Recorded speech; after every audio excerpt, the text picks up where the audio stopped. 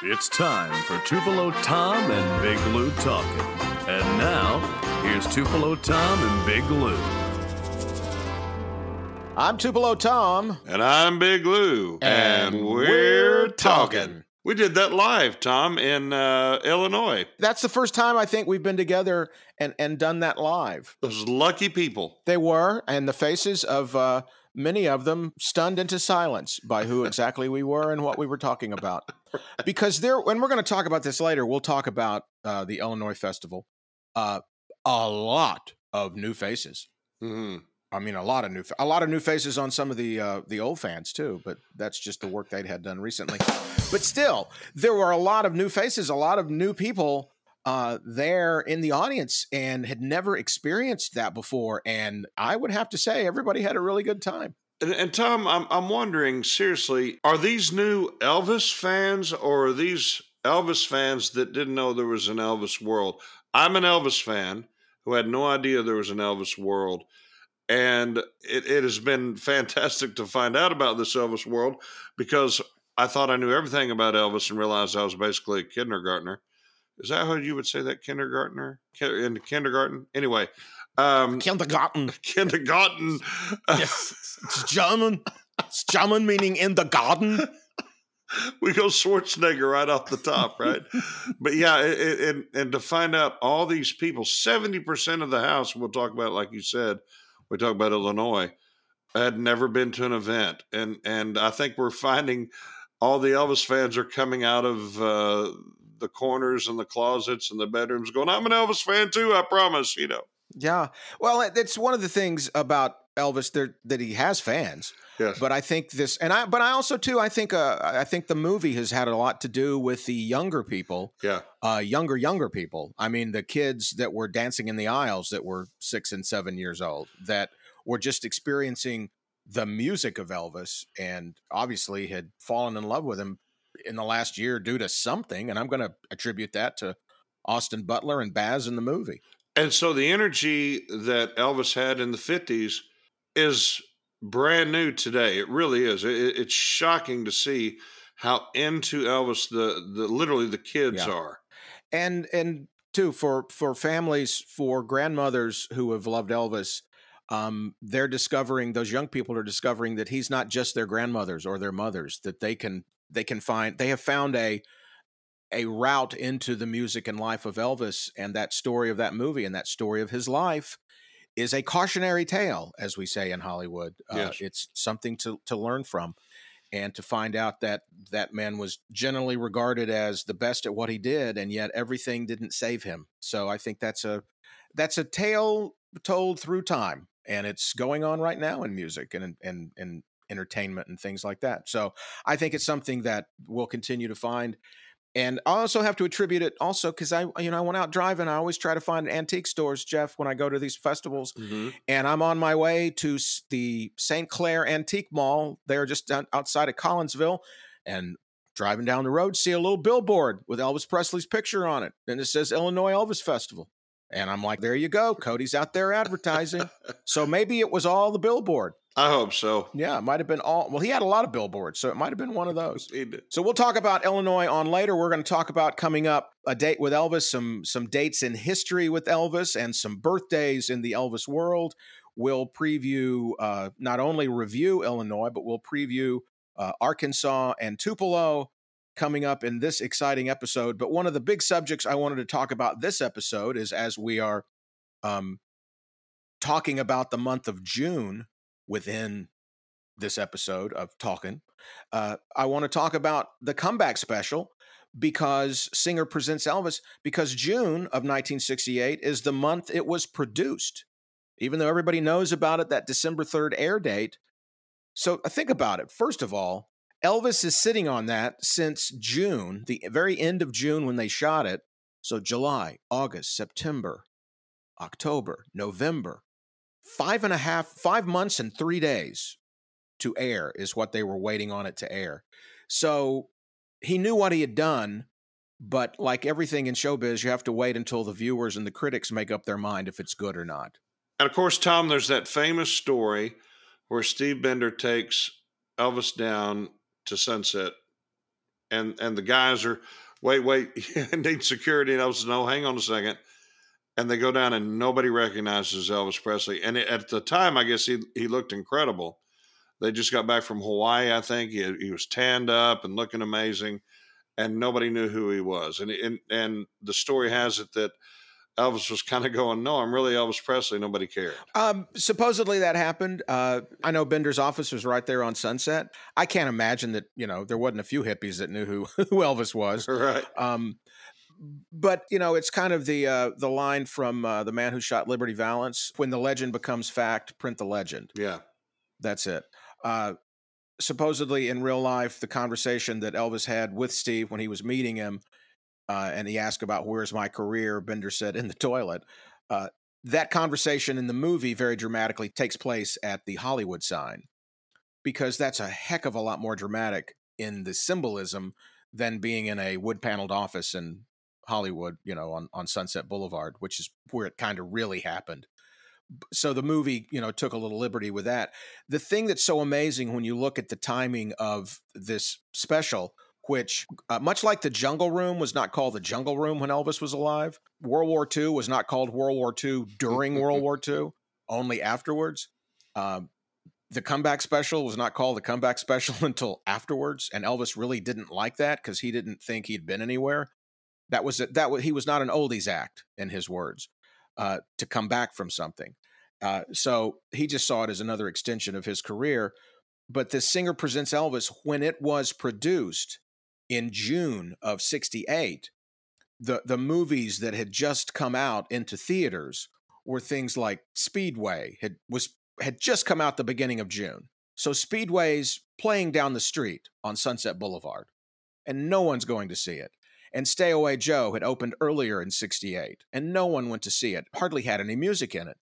Clambake had come out in late '67, and that was the one. And I think you had talked about it to me. I think as it was off camera, or off podcast, whatever you say. That, what do you say? I don't even know. Off mic, Alex. What do I say? Off mic. Off mic. Let's do that. Yeah. Off mic. Okay. Off mic. Alex Mitchell, our producer there, who tells us all the new technical terms. I'm not used to working without a camera, so I have 3 cameras on me right now in my home in Tupelo. They're not hooked up or anything. They're just cameras. But you had said that Clambake was kind of the epitome of everything that didn't work in an Elvis movie was finally coming to a head. That June performance of Elvis on stage in front of a crowd, in both the sit-down and the stand-up portion of the show, is Elvis's first appearance live on a stage since March of 1961 in Hawaii, when he did the benefit for the USS Arizona Memorial.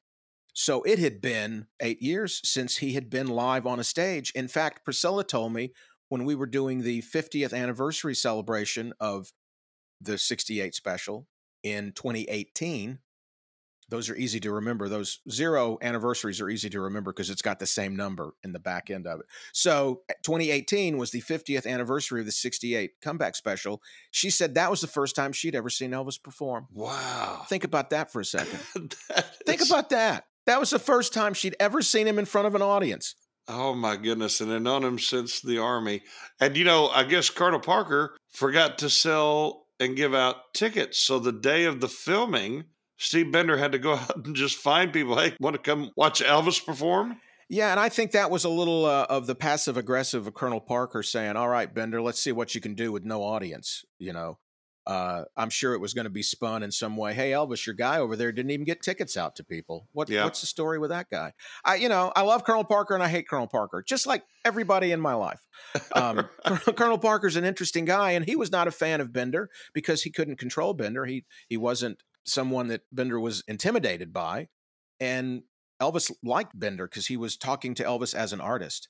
So he knew there was something important that Elvis could do with this special. Colonel Parker had sold, as we see in the Elvis movie, what is true in the Elvis movie is it had been sold as a Christmas special and hopefully a Christmas album. What was unusual was at that time on television, there were always TV specials with actors and singers, usually holiday specials, but it was usually Petula Clark and 5 other people, or Bing Crosby and 6 other people. It was never one person, their special at Christmas time. And this was Elvis pretty much by himself. And think about this, and this is something as I read over stuff to prepare for this, that 68 special was constructed in a way that told Elvis's story, really.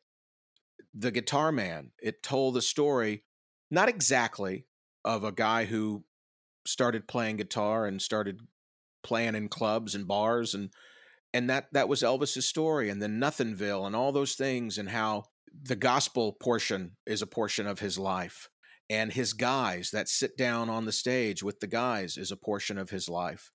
The camaraderie he had with his band and his friends, all of that telling the story, concluding with what Colonel Parker at least hoped would be a Christmas song, If I Can Dream. And that was Elvis making his statement, and one of the only political statements he really ever made, because unlike celebrities today who tell you you're not good enough to be their fan if you don't agree with their ideology, Elvis didn't care for you to know what he believed. He wanted you to enjoy his music and his movies. And so this was a breakthrough special, I think, in how it was put together, how it was filmed.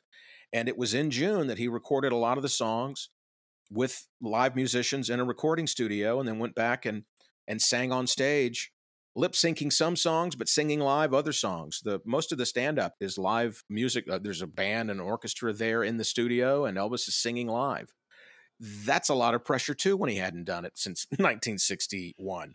And I guess Elvis was so into this special, he actually lived or stayed at his dressing room. And I love what I'm about to say, because I feel so fortunate that we were friends with DJ Fontana. And I remember him telling me that they actually jammed that whole week. Mm-hmm. That Elvis just sit there and pull the guitar out and they would just play. Yeah, he had been doing that in the dressing room with the guys, with the Mafia. And Bender had seen it and said, there needs to be a way, can we shoot in the dressing room?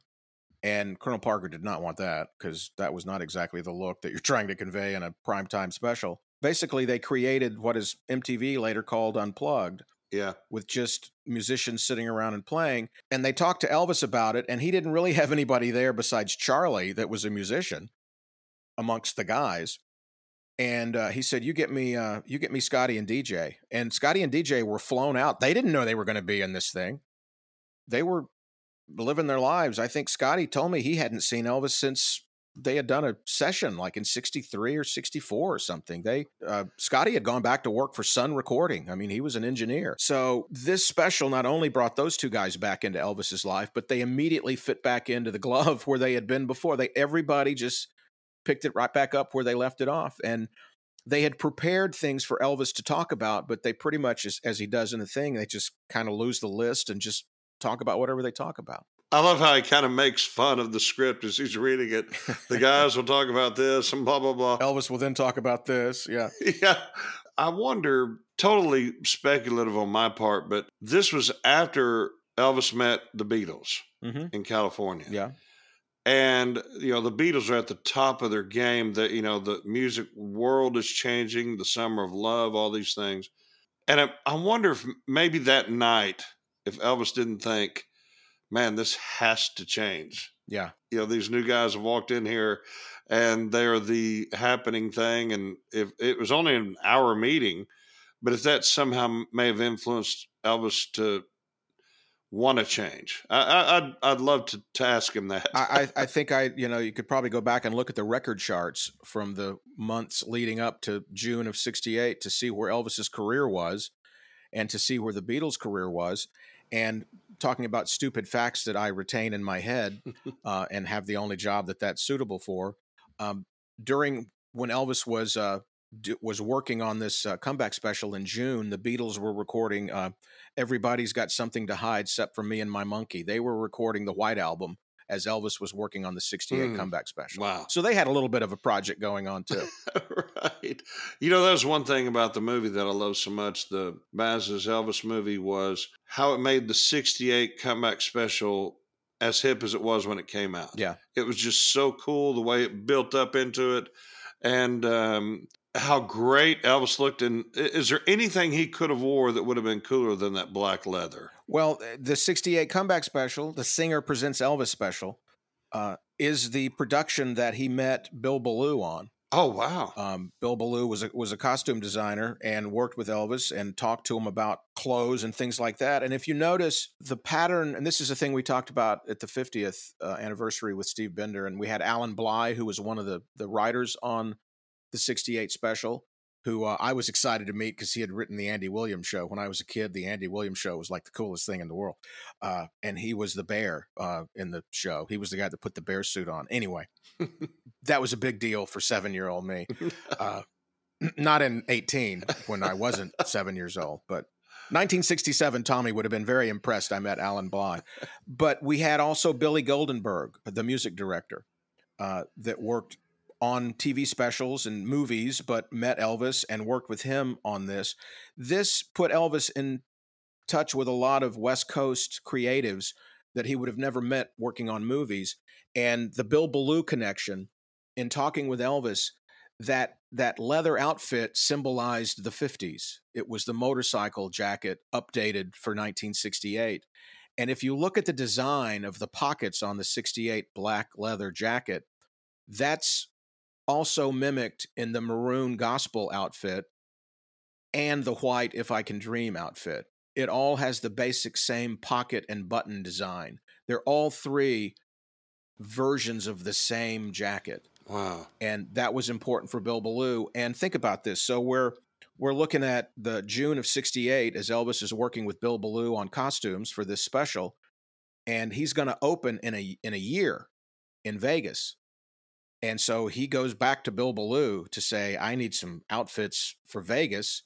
They come up with the two-piece Cossack outfit, and Elvis hates that on stage because it was a pull-down shirt tied with a belt with pants that were falling and the jacket was riding up. So he said, we got to do something else. And Bill Ballou's the one that came up with, in for the early 70 engagement, the jumpsuit. And that was Bill Ballou. He met him on the 68 comeback special. Billy Goldenberg was a music director that really didn't know Elvis's music, and he went down to Tower Records on Sunset and bought all of Elvis's records. And he's the one that put these medleys together. The gospel medley, that was Billy Goldenberg that found those songs, that put those songs all together. And Elvis really said never had a note on anything. He was so excited to work on something that was challenging him that he let these people do what they did best. And he did what he did best, know what was right for him. And I know we were talking about possible things to have on upcoming podcasts, and one of those was talking about my top 5 or top 10 moments of anything I've ever hosted at Graceland. And I'll give you a quick preview and maybe spoil it. The number one moment I've ever had on stage was being able to talk to Billy Goldenberg. He was the absolute most wonderful storyteller, the nicest man I've ever met, and absolutely blown away to hear applause for music he wrote 50 years before. Well, Tom, I hate to put you in this position, but I'm, as a fan of yours, as a fan of Elvis's, what was Steve like to talk to? Steve Bender, great recall, very smart, very technical. He and I got along as producers. We were talking about different things, about techniques, about shooting techniques. And I was asking him about the lighting, because at the time in 68, the lights that you had to use for video cameras, you had to pump a lot of light on a set. So, hey, let's put Elvis in leather. That's a great idea. It would be totally different these days with the amount of light. A really good storyteller, and had such great stories, because all these people that were around Elvis that one time, especially on a project that was, this was 3 or 4 months in production, but it's not watered down by other memories interfering with that. He didn't work with him again in 69 and 72 and 74 and 76, where all of a sudden you're like, oh, well, wait, did that happen in 72 or in 68? He knows if he's having a conversation with Elvis when it happened in that window of the summer of 68. That's when it happened.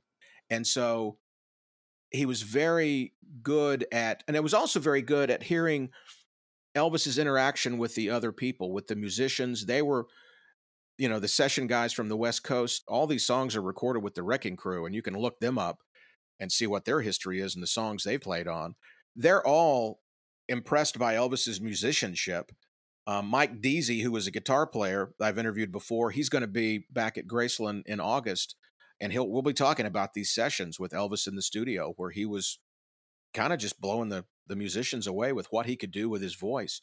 So he was being challenged. Elvis was being challenged and rose to that. And that's the part that I think is wonderful. And the fact that he made friends with people almost instantaneously who respected his talent.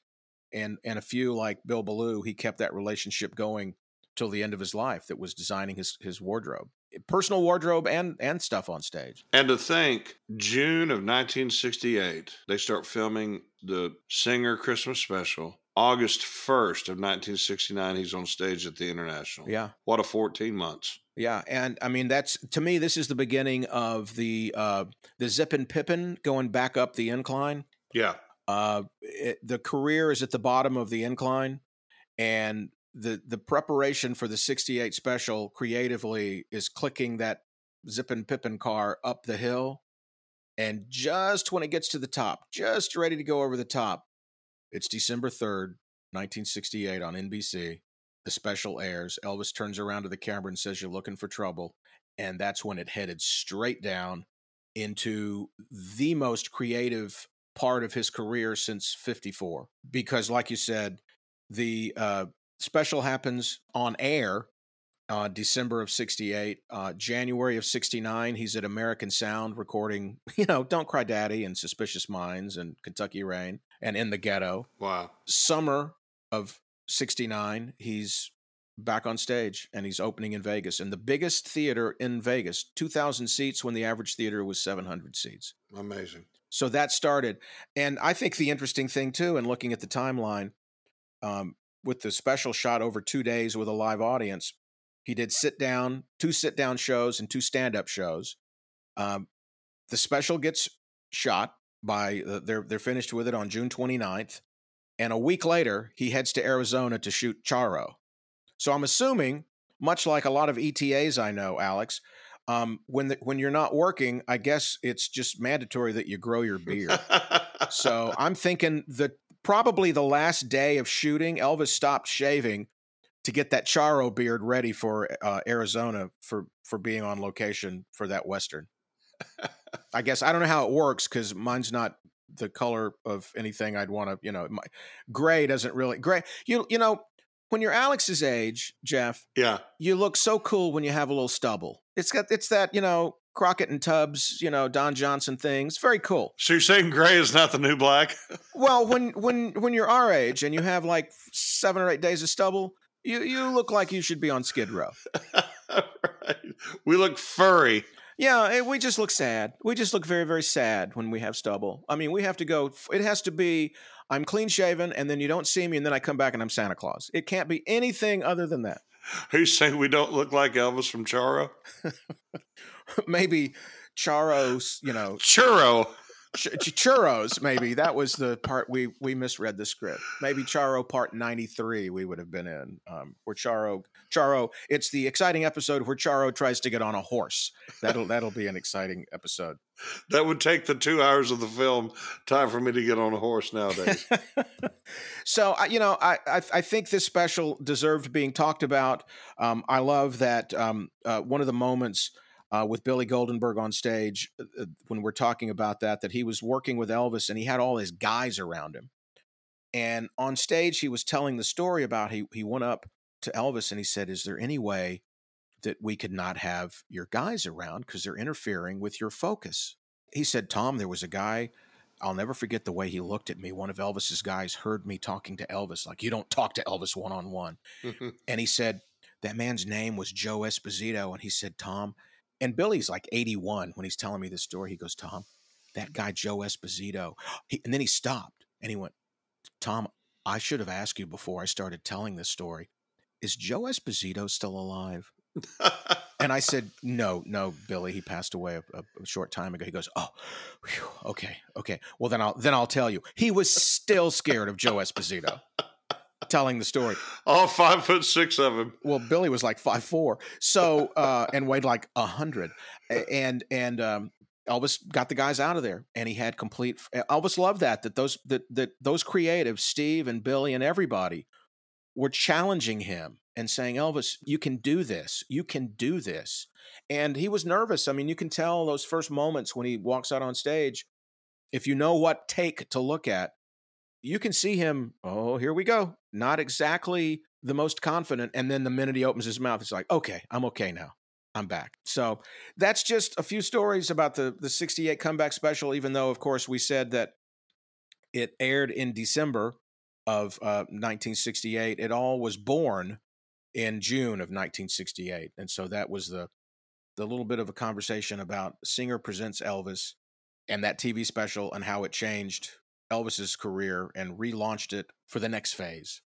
And how important it was for the movie. And changed music forever. Yeah. MTV Unplugged. I remember when Unplugged first started coming on, I was like, this looks an awful lot like the sit-down part in the 68 special.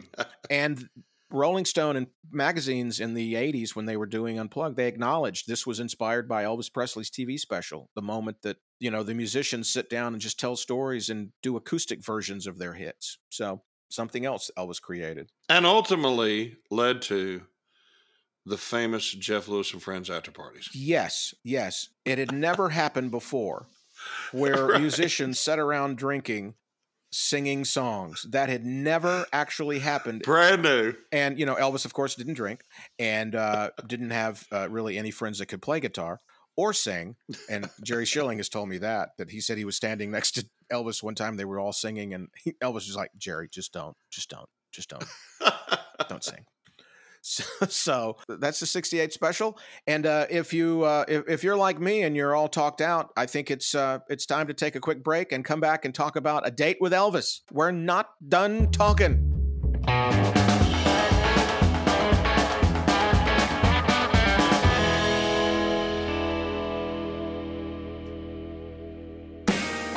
Singer Presents Elvis, starring Elvis Presley in his first TV special, his first personal performance on TV in nearly 10 years. Brought to you by Singer, maker of the world's finest sewing machines and other fine products for home and industry. What's new for tomorrow is at Singer today.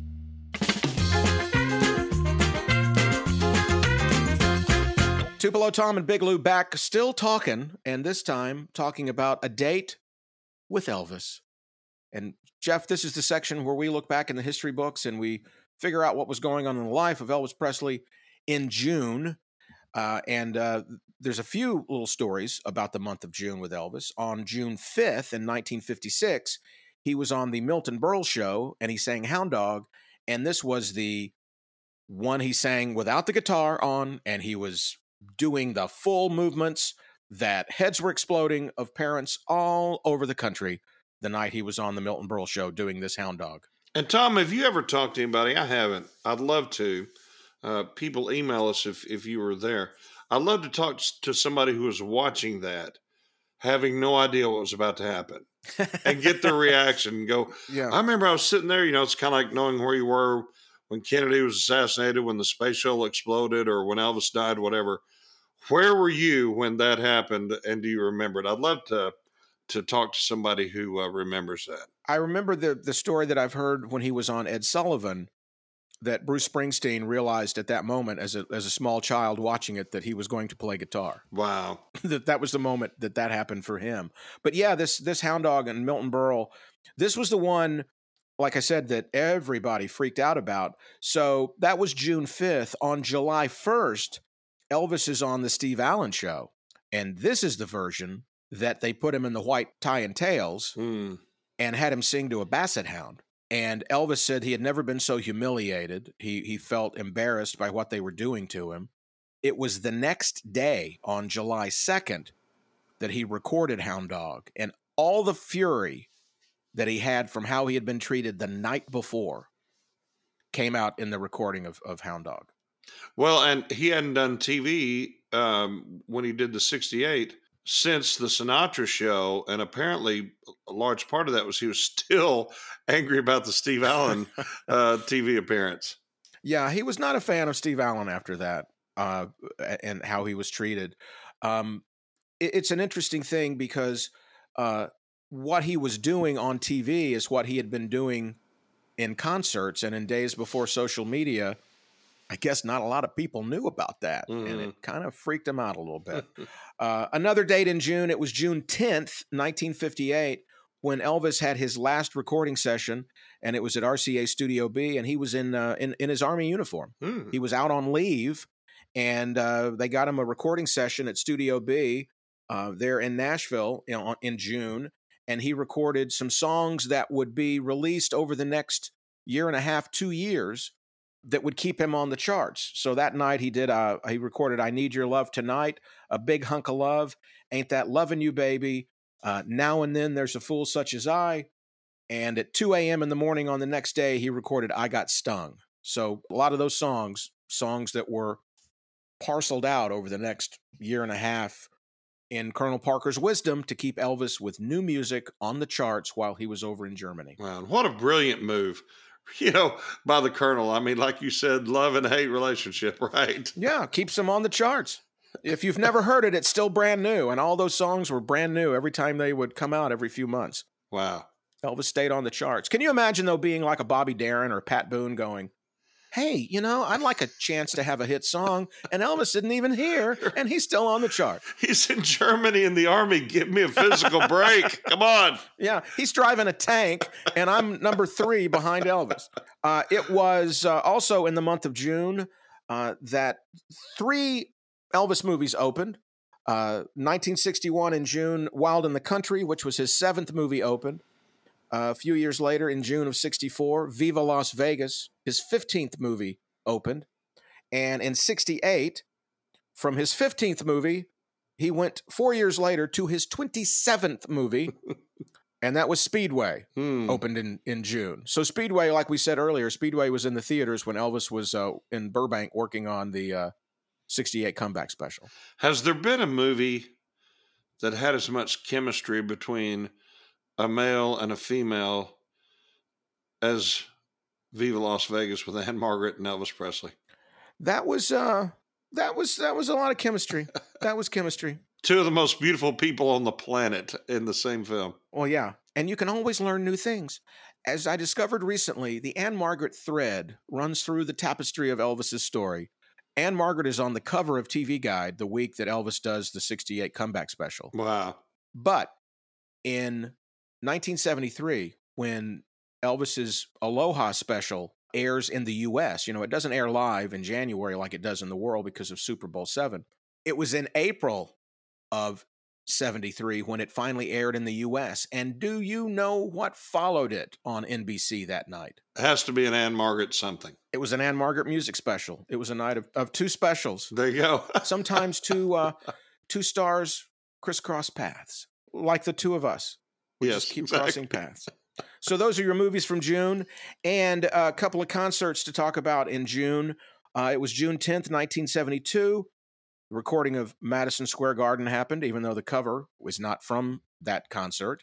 And the reason that cover is not from that concert is because those were already printed up, waiting for a piece of plastic to be put inside called an LP, and that was in the record stores just about 7 or 8 days later after the Madison Square Garden concert, June 10th, 1972. That was their version of streaming, Jeff. Right. Was basically getting a record out into the stores complete in 7-8 days. Having the album artwork done, everything done. That's Colonel Parker. That's Colonel Parker again. Slide the vinyl in. Yep, just slide it in there. And then, of course, June 26th is the last concert, Market Square Arena, June 26th, 1977. The one that we look at with both sadness and fondness, I think. Knowing what's coming up in a couple of months, knowing he's not going to be with us much longer, knowing his health is in decline, but yet that voice. Yeah, and a lot of people, a lot of new Elvis fans mistake the video, like the video from the end of the Elvis movie where Austin Butler kind of morphs into Elvis, that is, in fact, the Market Square Arena, the last concert, but that is not. That was from, an earlier, that was from the CBS TV shoot from a month or so earlier. So really, I don't know that I've even seen any video from Market Square Arena, though I don't think I've really ever wanted to look for it either. So right, Alex was kind enough to put together an episode where I got to ask Baz that question. And I know it's a controversial time in Elvis's life, but it still, to me, is the most humanizing part that connects me with Elvis, that made him human. You understood his pain. It was almost like a sacrifice for all of us, his life. And but it reminded us all that the one thing that never left Elvis Presley was that incredible voice. Yeah, and there's a smile he does there in that sequence that he looks up like, did you see what I did there? Yes. Did you see that? And that was when the pleasure happened. And, Jerry Schilling has told me he lived for that hour on stage. Mm. He made it through the other 23 hours to get to that hour on stage. Everything else was about that. Wow. Some more dates with Elvis. Birthdays. You don't have another birthday in June, do you, Jeff? I do not. I think Cody's birthday apparently is still going on, so we can say happy birthday, Cody, down there. Exactly. June 1st, Pat Boone, friend of Elvis, is having a birthday. He will turn 89. Wow. And I got to interview him last Elvis week, or it might have been birthday. I can't remember. They all run together. Wonderful guy, very smart, very funny, still has it, good friends with Elvis. And they had that feud, that mock feud in the 50s when they were going back and forth on the charts, but has great stories to tell about Elvis. So if you ever get a chance to see Pat Boone, like I said, great storyteller. On June 3rd, one of my heroes, Homer Lewis Randolph III, known as Boots Randolph, the sax player that was one of the great studio musicians in Nashville history in the 50s and 60s with Floyd Kramer and Chet Atkins, and then played on those early 60s Elvis sessions. And when I was in 6th grade being asked what instrument I wanted to play in marching band, I wanted to play, of course, trumpet. And my mother reminded me that I loved Boots Randolph records. And I said, well, doesn't he play the trumpet? Because I was in 6th grade. I didn't know. And she said, no, he plays the saxophone. And I'm like, well, I want to play that. And you used to live right above his old bar there in Nashville. I live right across the street. I was right across the street from Boots' old bar. Yeah. That was kind of cool. I have on my wall, I'm looking at it now, I have a photo.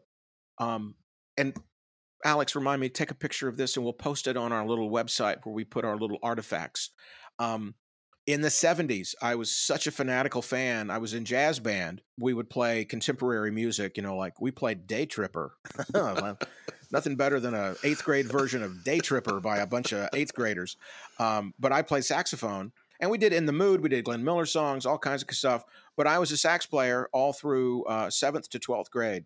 Just absolutely loved playing sax. And recently, a year or so ago, Lisa got me a saxophone, and I picked it back up and picked it right back up, right where I left off, being moderate. It's something I need to work on. I realize at these Elvis festivals that everybody brings their A game. And I'm like, I've got a weapon in my quiver as Black Hawk. I've got a weapon in my quiver that no one else has. I can play saxophone. There you go. And the best I know, and I better not start, I don't think Dean Z can play saxophone. So Dean Z, take my saxophone, And so I'm going to work on that, and I'm going to be ready at one of these Jeff Lewis after parties to be back with my saxophone. Real quick, talking about Nashville and horn playing, I think that's the subject we're really invested in right now. Yes. My first trip to Nashville, I was an athlete in school, and the choir teacher in high school wanted me to be in the choir my junior and senior year, but I didn't want to. She said, if you will join choir, this is right when Graceland opened, we will do a contest in Nashville. We will go to Graceland if you'll do it. And so I did. So that's how I got to go to Graceland the first time. We did not have a tuba player. And in order to be in this contest that the band was in, it was at the Grand Ole Opry. I had to put on a band uniform and hold a tuba and pretend like I was playing.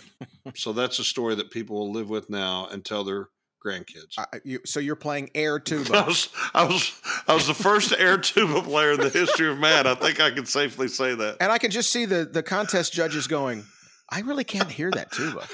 Right. Papa Mau Mau just does not work when the tuba's not playing. It just doesn't relay that. I mean, I did the whole breathing thing, the cheeks blowing out, the whole bit. I mean, I committed. I was method, total method. Man, that's you went Brando on that tuba. I did. Get back to the dates. I was going to say palate cleanser to get that image out of our minds. Now let's go to another birthday, born June 17th, 1893 in Fulton, Mississippi, where her son was born, Minnie Mae Presley. Wow. That's right. Minnie Mae Presley, Grandma Presley, widow of Jesse Presley, who actually died in 1976. Not a lot of people think about that. Elvis's grandfather died in 76. Wow. Yeah, isn't that something? But Minnie Mae survived them all. Survived her grandson and her son and her husband, who died in 76. 90 years old and still there at Graceland up in the Meditation Garden. And Elvis had a huge love of Minnie Mae, as did Lisa.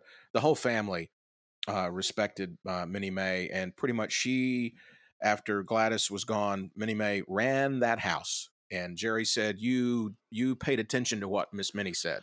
Do we know where the nickname Dodger came from? Supposedly, he was throwing something, and I'm sure there are Elvis people out there screaming in their radios what he was throwing, but I can't remember what he was throwing. He was throwing something, and she kept dodging it, and so he started calling her Dodger. That's great. Yeah. She was the one, I think, the first time I saw the movie, when I knew nothing about the new Elvis movie, I think the moment I fell in love with the movie was the moment that Gladys got her close-up. Not Gladys. Minnie Mae got her close-up and had the cat-eye glasses on, and she was throwing the football. Yeah. And I thought, you know what? They got Minnie Mae right. Those are exactly Minnie Mae's glasses. Just like they got Billy Goldenberg, the music director I was talking about earlier, they got him right, how he looked in 68. Baz did some research that unless you really are up on how Billy Goldenberg looked or Minnie Mae, you don't even understand how accurate Baz got a lot of things in this film. He kind of went Agent Elvis on us. He totally did. Minnie Mae passed away, like I said, in 1980. And there is one more birthday I want to talk about in the month of June. And this is, I think, interesting. A birthday. June 26th, the day of Elvis's last concert, is the birthday in 1909 of Colonel Parker. Wow. Yeah. And how do we analyze that? I was somewhat stunned by the silence following that. I know it's kind of maybe that's a whole podcast in and of itself. I was going to say that was the moment we were leaving for the audience listening in to go, yeah. Woo. Right. So we had our woo moment there. But Colonel Parker's birthday, many stories of the origin of who exactly Colonel Tom Parker is and what his name is. And like you said, I think that, make a note, Alex, that will be the subject of a future podcast when we've run out of dates next June, when we don't have anything else that happened in the life of Elvis in June other than mentioning again it's Boots Randolph's birthday. Yeah. We'll do an in-depth version of who was Colonel Tom Parker. And you know what's sad is that we literally will never know, because there's nobody left to tell that story. Yeah. Of who Colonel Parker really was, the origin, the truth. It's pretty fascinating. We'll never know. He liked the mystery, the snowman. You know what? And that's the way Colonel would want it, because the snowman continues snowing on people. He does. Right? We just don't know. All right, that is our date with Elvis. And coming up, as we record this, Jeff, we're just a few days since the Illinois Festival happened. And I don't know about you, but that was a wild few days in Collinsville, Illinois. Wow. We're going to talk about that coming back and give a quick preview of Arkansas and Tupelo festivals that are coming up. We'll be back with the Wow Review, says Jeff Lewis. Jeff Lewis of the Talkin' Podcast says, wow. Wow. We'll talk about that coming up after this. Wow.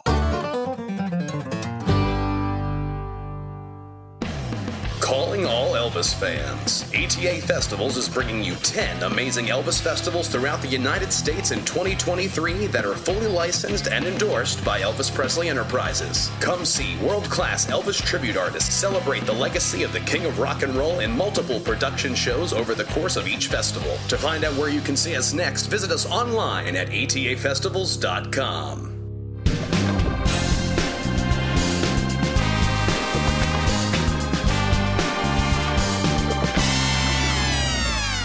Tupelo Tom and Big Lou still talking. Amazingly enough, if you haven't hit skip, we appreciate that. And I don't know who Skip is, but don't hit him. Every bit of this is magic and gold. We now enter the portion of the program where we review what's happened in the past and try to correct all the wrongs.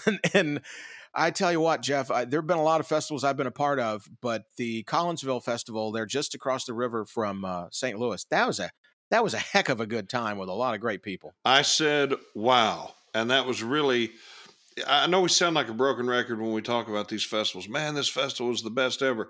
This festival is the best ever. And it does seem that every one we do, as the crowds get bigger and we learn more about the operation, both backstage, front of house, everything.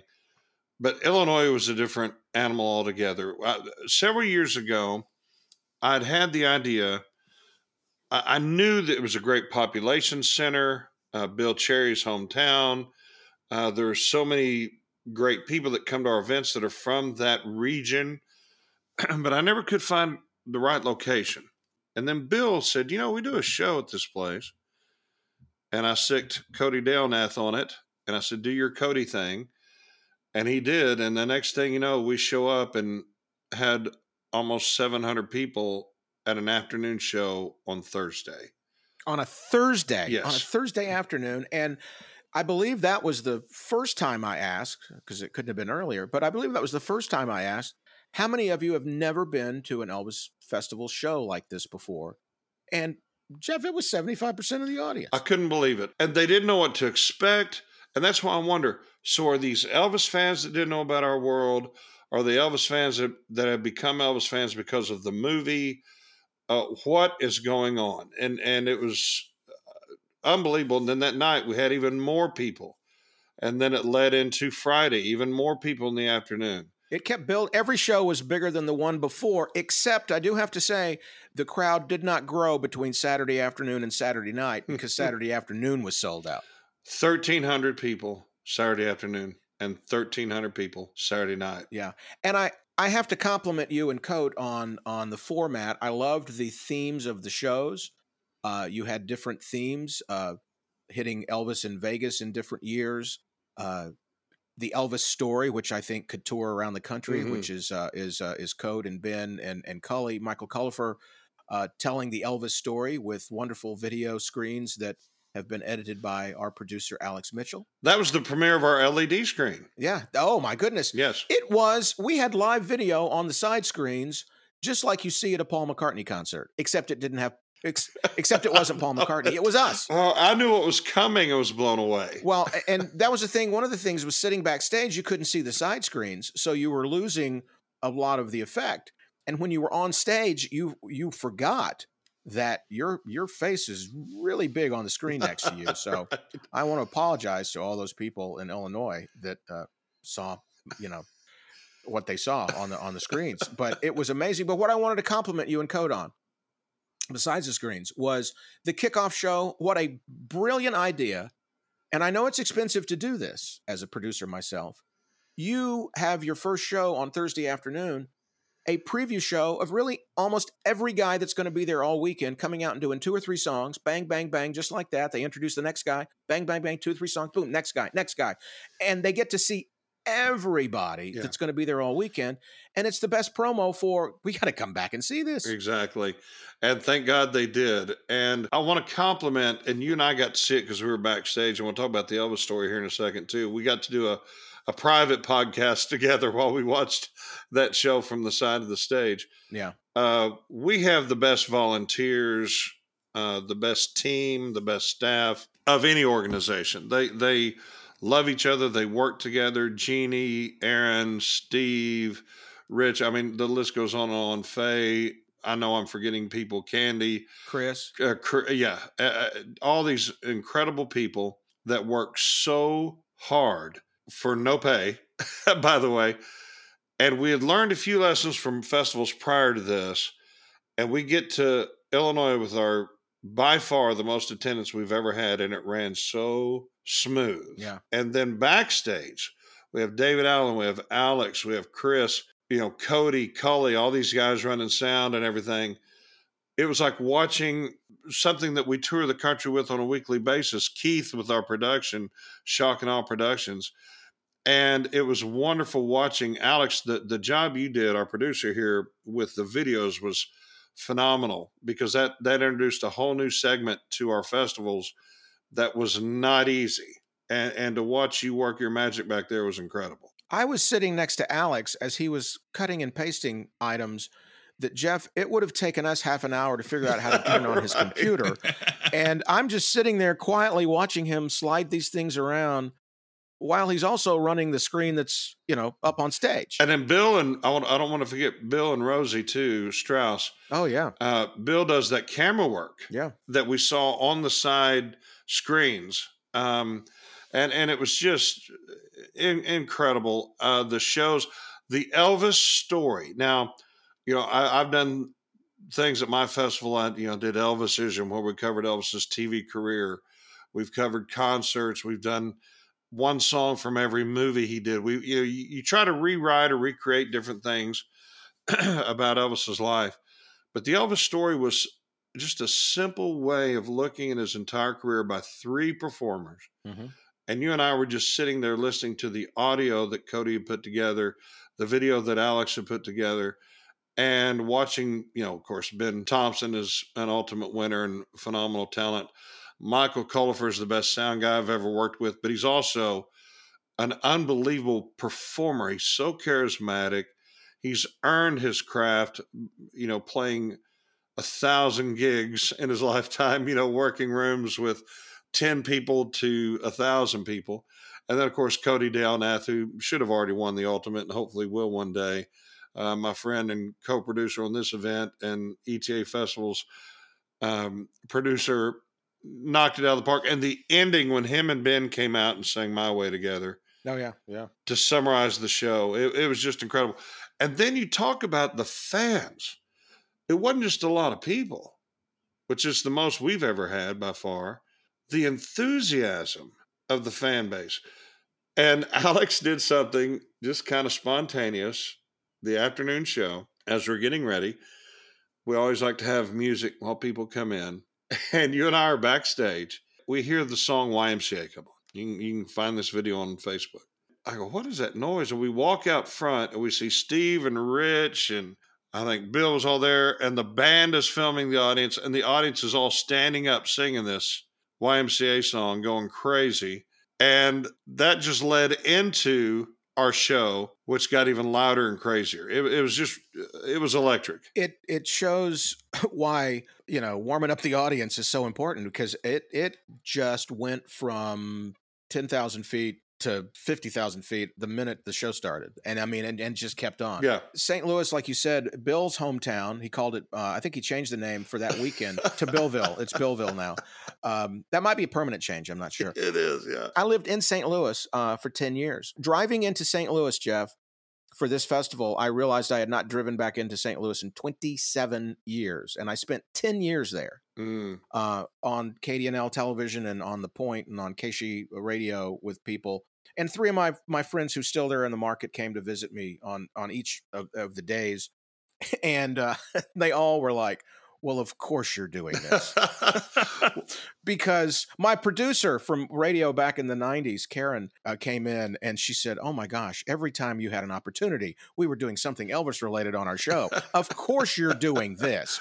And then she saw the graphic on screen for the podcast and she went, of course you're doing an Elvis podcast. And I got my little moment of fame from our podcast for the first time when a friend of yours that plays in the band, what was his name? Tom. Yeah, Tom goes, oh, you're Big Lou. I said, yes, I am. Of course, I was wearing a shirt that said Big Lou on it, not that I'm tacky or anything. Tom Rogers, a TV guy there in St. Louis and a musician himself, he had just left a gig. He had gotten finished with a gig Saturday afternoon. They have a thing in St. Louis, Jeff, that might be worth moving there for. It's called day drinking, and they have a lot of bars with outdoor patios.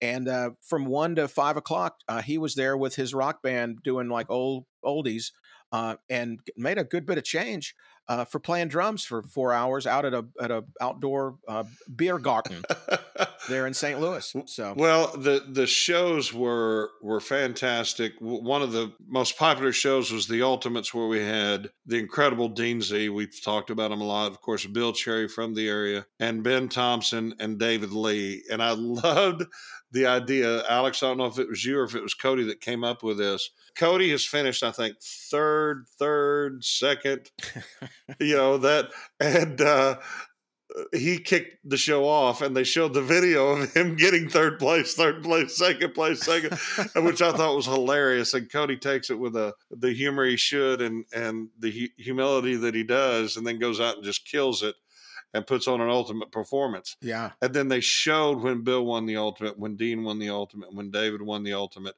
And I loved what you said at the end of the show when you said, ladies and gentlemen, the Ultimates and Cody Downath. Well, I say that with love. Absolutely. I say that. Though I think the audience did not take it that way. But, Yeah, that's everybody booed because everybody agrees that he's an ultimate in waiting, hopefully. But the show was great. The performers were great. They brought everything as they always do. Change of Habit was our band. Wow, they killed it. Oh, yeah. And, Jeff, in this business, that's the first time I've ever worked with Change of Habit. Really? Joe and I were talking, and I was like, I've never worked with you guys, I don't think. And he says, I don't think you have. And yeah, I've never have. We had a great time with them. They just did a fantastic job. They were so professional. They're such great guys and girls, and really brought everything to the table and exceeded our expectations. So it was something. It was an experience I'll never forget. It'll sell out next year. We're just getting started. And we are returning. Yes, we are returning. We are returning. We're in June next year. Yes. So go to the etafestivals.com or IllinoisElvisFestival.com website to find out all the details. And Jeff, one last thing about Collinsville. I know you were looking forward to it. And I just have to ask, did you get a chance to go see the Brooks Ketchup Bottle Water Tower? I did, and it looked the exact same as the last time I saw it when I drove by. And you got to do a remote there that helped restore that. And also, as cliche as it sounds, as cheesy as it sounds, to all the people that came to this special event, and I think this is, like I said, our biggest to date. Thank you. Yes. Thank you, Elvis, for giving us the opportunity. And thank you to the fans for spending their hard-earned money and allowing us, again, cliche and cheesy, you are allowing us to live this silly dream life of singing songs by Elvis Presley and performing for you.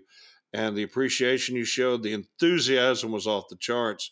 Thank you, thank you, thank you. Yeah, and actually, strangely, you had mentioned that because actually, Tupelo Cliche and Big Cheesy was going to be the name of this podcast. It was. We talked about it. We had workshopped that one. It didn't pass the focus groups. For me, first night there, I had to go to Emo's Pizza. If there's anybody from Emo's listening in, if you're on the corporate level, we would love to accept a sponsorship from Emo's Pizza for next year. It was great. And I didn't get a chance to go to Ted Drew's for the Concretes where they serve it to you upside down. But Alex, tell Jeff what you saw at the airport, the technology that has happened in St. Louis since I was there in the 90s flying TWA. Jeff, I'm blown away by the technology of St. Louis. What did you see, Alex, at the airport? The St. Louis airport features a Ted Drew's robotic automated vending machine. Yes. AI has come to Ted Drew's. I've got one word. Terminator is coming. Now, one thing I did learn about the St. Louis airport, they renovated it and built onto it. Apparently, luggage claim is actually somewhere in Minnesota. It's not actually at the St. Louis airport because the time I finally got there, I'd lost 47 pounds. It's in Florissant. The baggage claim is in Florissant. Yeah, like 20 miles away.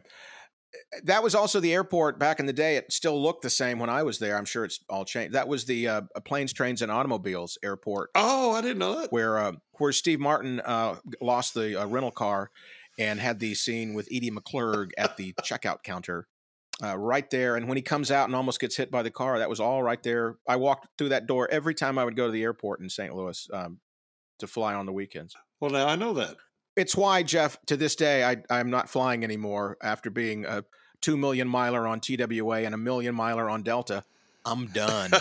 Drive time. I'll see you boys down the road. I'm on the road, but I loved Alex sent me that Ted Drewes thing, and he said the only thing that was bad about it was they didn't serve it upside down. Yeah. You'd think the technology would work it out where they could serve it upside down. That's like the flourish at the end of the dance. You have to do the bow. I mean, you've got to flip it upside down. The flourish at the end of the dance. I'm going to use that from now on for everything. Thank you. Tupelo cliche and Big Cheesy talking.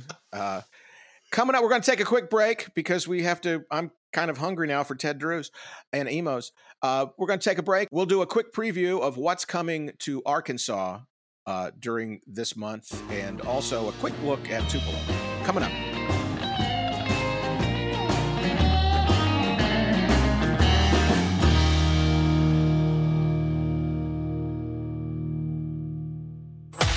Arkansas Elvis Festival is happening May 18th through the 20th in Jonesboro, starring Bill Cherry, Ben Thompson, David Lee, and 10 other world-class tribute artists, all paying tribute to the legacy of the king of rock and roll. This event is officially licensed and endorsed by Graceland and the estate of Elvis Presley. For more information and to purchase tickets, visit www.arkansaselvisfestival.com or call 352-789-7269.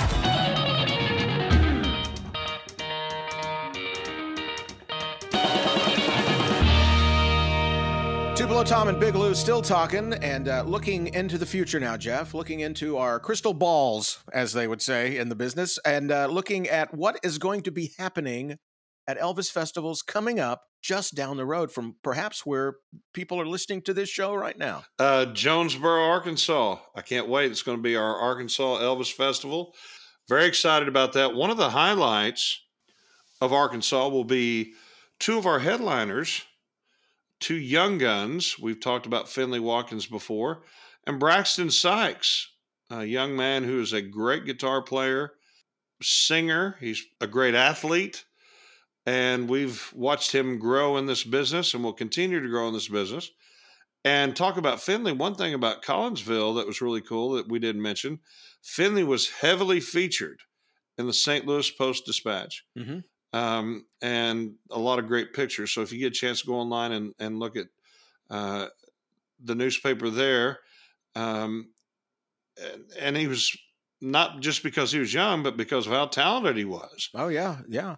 And him and Braxton are going to be two of our headliners. And so if you want to see the future of the Elvis tribute artist world, definitely come to Arkansas. And, of course, we have Bill Cherry, Cody, of course, David Lee, Ben Thompson, Cliff Wright, Radney Pennington, Michael Culley, color for our producer, Alex Mitchell. Yay. Joseph Hall from America's Got Talent. Yeah. Moses Snow.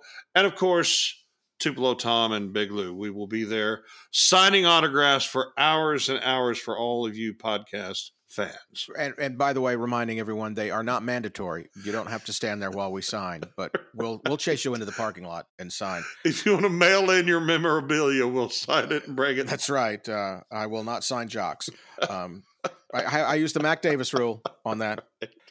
May 18th through May 20th, right there in Jonesboro, Arkansas. And for me, this is exciting because when I was a kid growing up watching studio wrestling on WHBQ with my broadcast hero, Lance Russell, Jonesboro was one of the places that they always wrestled, like during the week. They would be Friday night, they'd be in Tupelo. Saturday, they'd be in Memphis on TV. Monday night at the Mid-South Coliseum, and Tuesday night in Jonesboro, Arkansas. So I'm very excited to be in Jonesboro.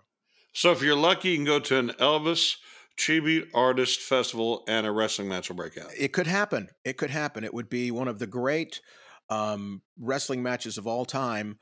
Wigs would fly, let me tell you. On stage and in the audience. Yes. And another Elvis festival coming soon to a theater near you, especially if you're in Tupelo, Mississippi, is the legendary Tupelo Elvis Festival. That's right. It's that time of year again. We're talking about it in this episode. It's coming up in the second weekend of June, the Tupelo Elvis Festival. 25th anniversary, Jeff, of the Tupelo Elvis Festival. It has become my second home. I love the people there. Obviously, Charlie, Debbie, everybody that has been so kind to me. I love going to Tupelo. I remember the first time I was ever in Tupelo, there was an antique guitar store on Main Street. Mm-hmm. It's no longer there, sadly. And I was on the road with my band, the Hillbilly Bastards. Pardon my French. No, Hillbilly's okay, Jeff. You can say Hillbilly. Good. We were playing at LSU or something. I don't know where we were going on the tour. And Dean Hall, who was our guitar player and singer and founder, was so deaf. We were in the shop and I hear this screeching and squealing. And I look down and Dean is standing on the tail of a cat and he didn't hear a thing. And I literally had to shove him off the cat. That was my first Tupelo experience. Needless to say, the experiences have gotten much better. I went to the Tupelo Elvis Festival, I think the second year or third year. Let me do the math here. 1, 2, 3. I guess third year because it was 2013. And everybody been telling me, you got to go to Tupelo. You got to go to Tupelo. And that's when they had it at the Lyric Theater. And I remember the first night standing there with Cliff Wright and saying, I will never miss another Tupelo Elvis Festival. And of course, it has since moved to the big arena, Bancorp Arena. Yeah. You haven't been to a festival until you go to Tupelo. Elvis can only be born in one place. And that's Tupelo, Mississippi. That's right. And I have been a part of it since the ETA contest started. I was a judge the first couple of years and then started hosting. And a lot of these guys that have come through Tupelo and have won Tupelo, if they didn't win the year they won Tupelo, they have since won the Ultimate. Tupelo has an incredible record. Almost half, I think maybe it is half of the Ultimates have either the year they won Tupelo won the Ultimate or did it in a subsequent year. But Tupelo's got a way of picking the winner. Ultimate champions, Ben Thompson will be there, and Bill Cherry and Brandon Bennett, and Vic Trevino will be there. Cody Ray Slaughter will be there. David Lee, an Ultimate. See what I mean about Jay Dupuis? All these Ultimate champions that have won Tupelo will be there. Alex will be there, who is a Tupelo champion. Brooke Wright. Cody will be there, who's a Tupelo champion. Nick Perkins. And then special guests, including Dean Z and Pat Dunn, an Ultimate champion, will be in there. Hadn't won Tupelo, but we're introducing Pat Dunn to Tupelo again. He was here last year. He was one of my conversations. He had such a great time. And Jeff, tell everybody who the band's going to be for, and hopefully I didn't leave anybody out. The band will be none other than TIC, my friend Jason Russo's band out of Australia. They're fantastic. They are Elvis fanatics. Jason was friends with Ronnie Tutt, and they work hard at the craft, all the guys and girls in the group. What they bring to the table is something special, and they were part of the virtual Tupelo Elvis Festival during COVID. They were the band, and they're going to be there. They're making their premiere at the Tupelo Elvis Festival. So everything about Tupelo is fun. Tom, that's where I met you. I remember there's a video out there of when I sang Hurt at the Lyric Theater, and you were the MC, and that's where I met your lovely wife, Lisa. And she came over to me and said one of the nicest things anybody's ever said to me. She goes, told me who she was, and she said, "Can you move your car?" Yeah, I can do. Yeah, I'm sorry. Will you hold my sandwich? And then she says, "I have found my favorite ETA, so I'll never forget that." Yeah. And of course, any chance I get to spend with Charlie Watson, I love that opportunity with Debbie and everybody. So I feel like I'm going back home with Tupelo. And Tom, I'm going to brag on you. You don't know this is coming. Oh. But when you go to see Tupelo, you're such a major fixture of that festival, just like you are during Elvis Week. And I think that's where you really get separated from the rest of us as an MC. And the genius of Tom Brown is really on display during Tupelo. And I mean that, I'm not just being kind and saying that because we're on a podcast. I mean that as your friend and as a fan. Oh my goodness. Thank you. Well, that's very nice. It was always interesting for me when I first started doing this, and especially hosting when we started the Lyric, because I told this story when we used to do it. The Lyric was the building I walked into in 1976 when I was 16 years old and got my very first job in showbiz as a projectionist and a house manager at the movie theaters. Can you believe they would hire a 16-year-old at the time? That's crazy. I worked 7 days a week during the summer and the weekends during school from 16 on, almost through second year of college, I think, there at all the movie theaters in Tupelo. So the Lyric was always very special to me. And it's Tupelo, it's my hometown. It was interesting for me to always come home for that week. When I was at Turner, I would take a week's vacation to get off and come spend it in Tupelo and see my mom, who's still here, and I'll see her. I see her all the time. I live here now. So, it's fun being home now and being a part of the town all year long and to see the excitement. Because I'll tell you, though we miss the intimacy of the Lyric Theater and knowing that was a movie theater when Elvis was a kid and he would go there to movies, though we miss that intimacy, the need for the arena is such that now it enables people from the local community to become a part of our Elvis family, because we sold out the Lyric amongst Elvis people, almost all from out of town. Mm-hmm.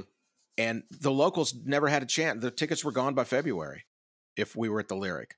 So the Elvis Festival came and went in June. They never even had an opportunity to see it if they wanted to, because the tickets had sold out so early. So now being in the arena, that's the beauty of it, is it's such a part now of the Tupelo story that locals can go to it and understand what's happening there. So it's important. We'll do. We have some great guests coming for conversations that I can't talk about now, but by the time this is released, it might be on the website. But we've got some great conversations that'll be happening. And just there's always surprises. There's always neat things happening. Everything kicks off on opening night with a big gala performance and an after party at the Tupelo Cotton Mill. So that's just a different thing that happens. There's a youth day competition for the young people. There's going to be a tribute artist showcase on Thursday afternoon on the 8th with all of the contestants, also with Alex and Nick Perkins headlining. And so just a lot of great shows, and the way they put it together is just going to be fun. It'll be great to have TIC there this year in person as opposed to virtually.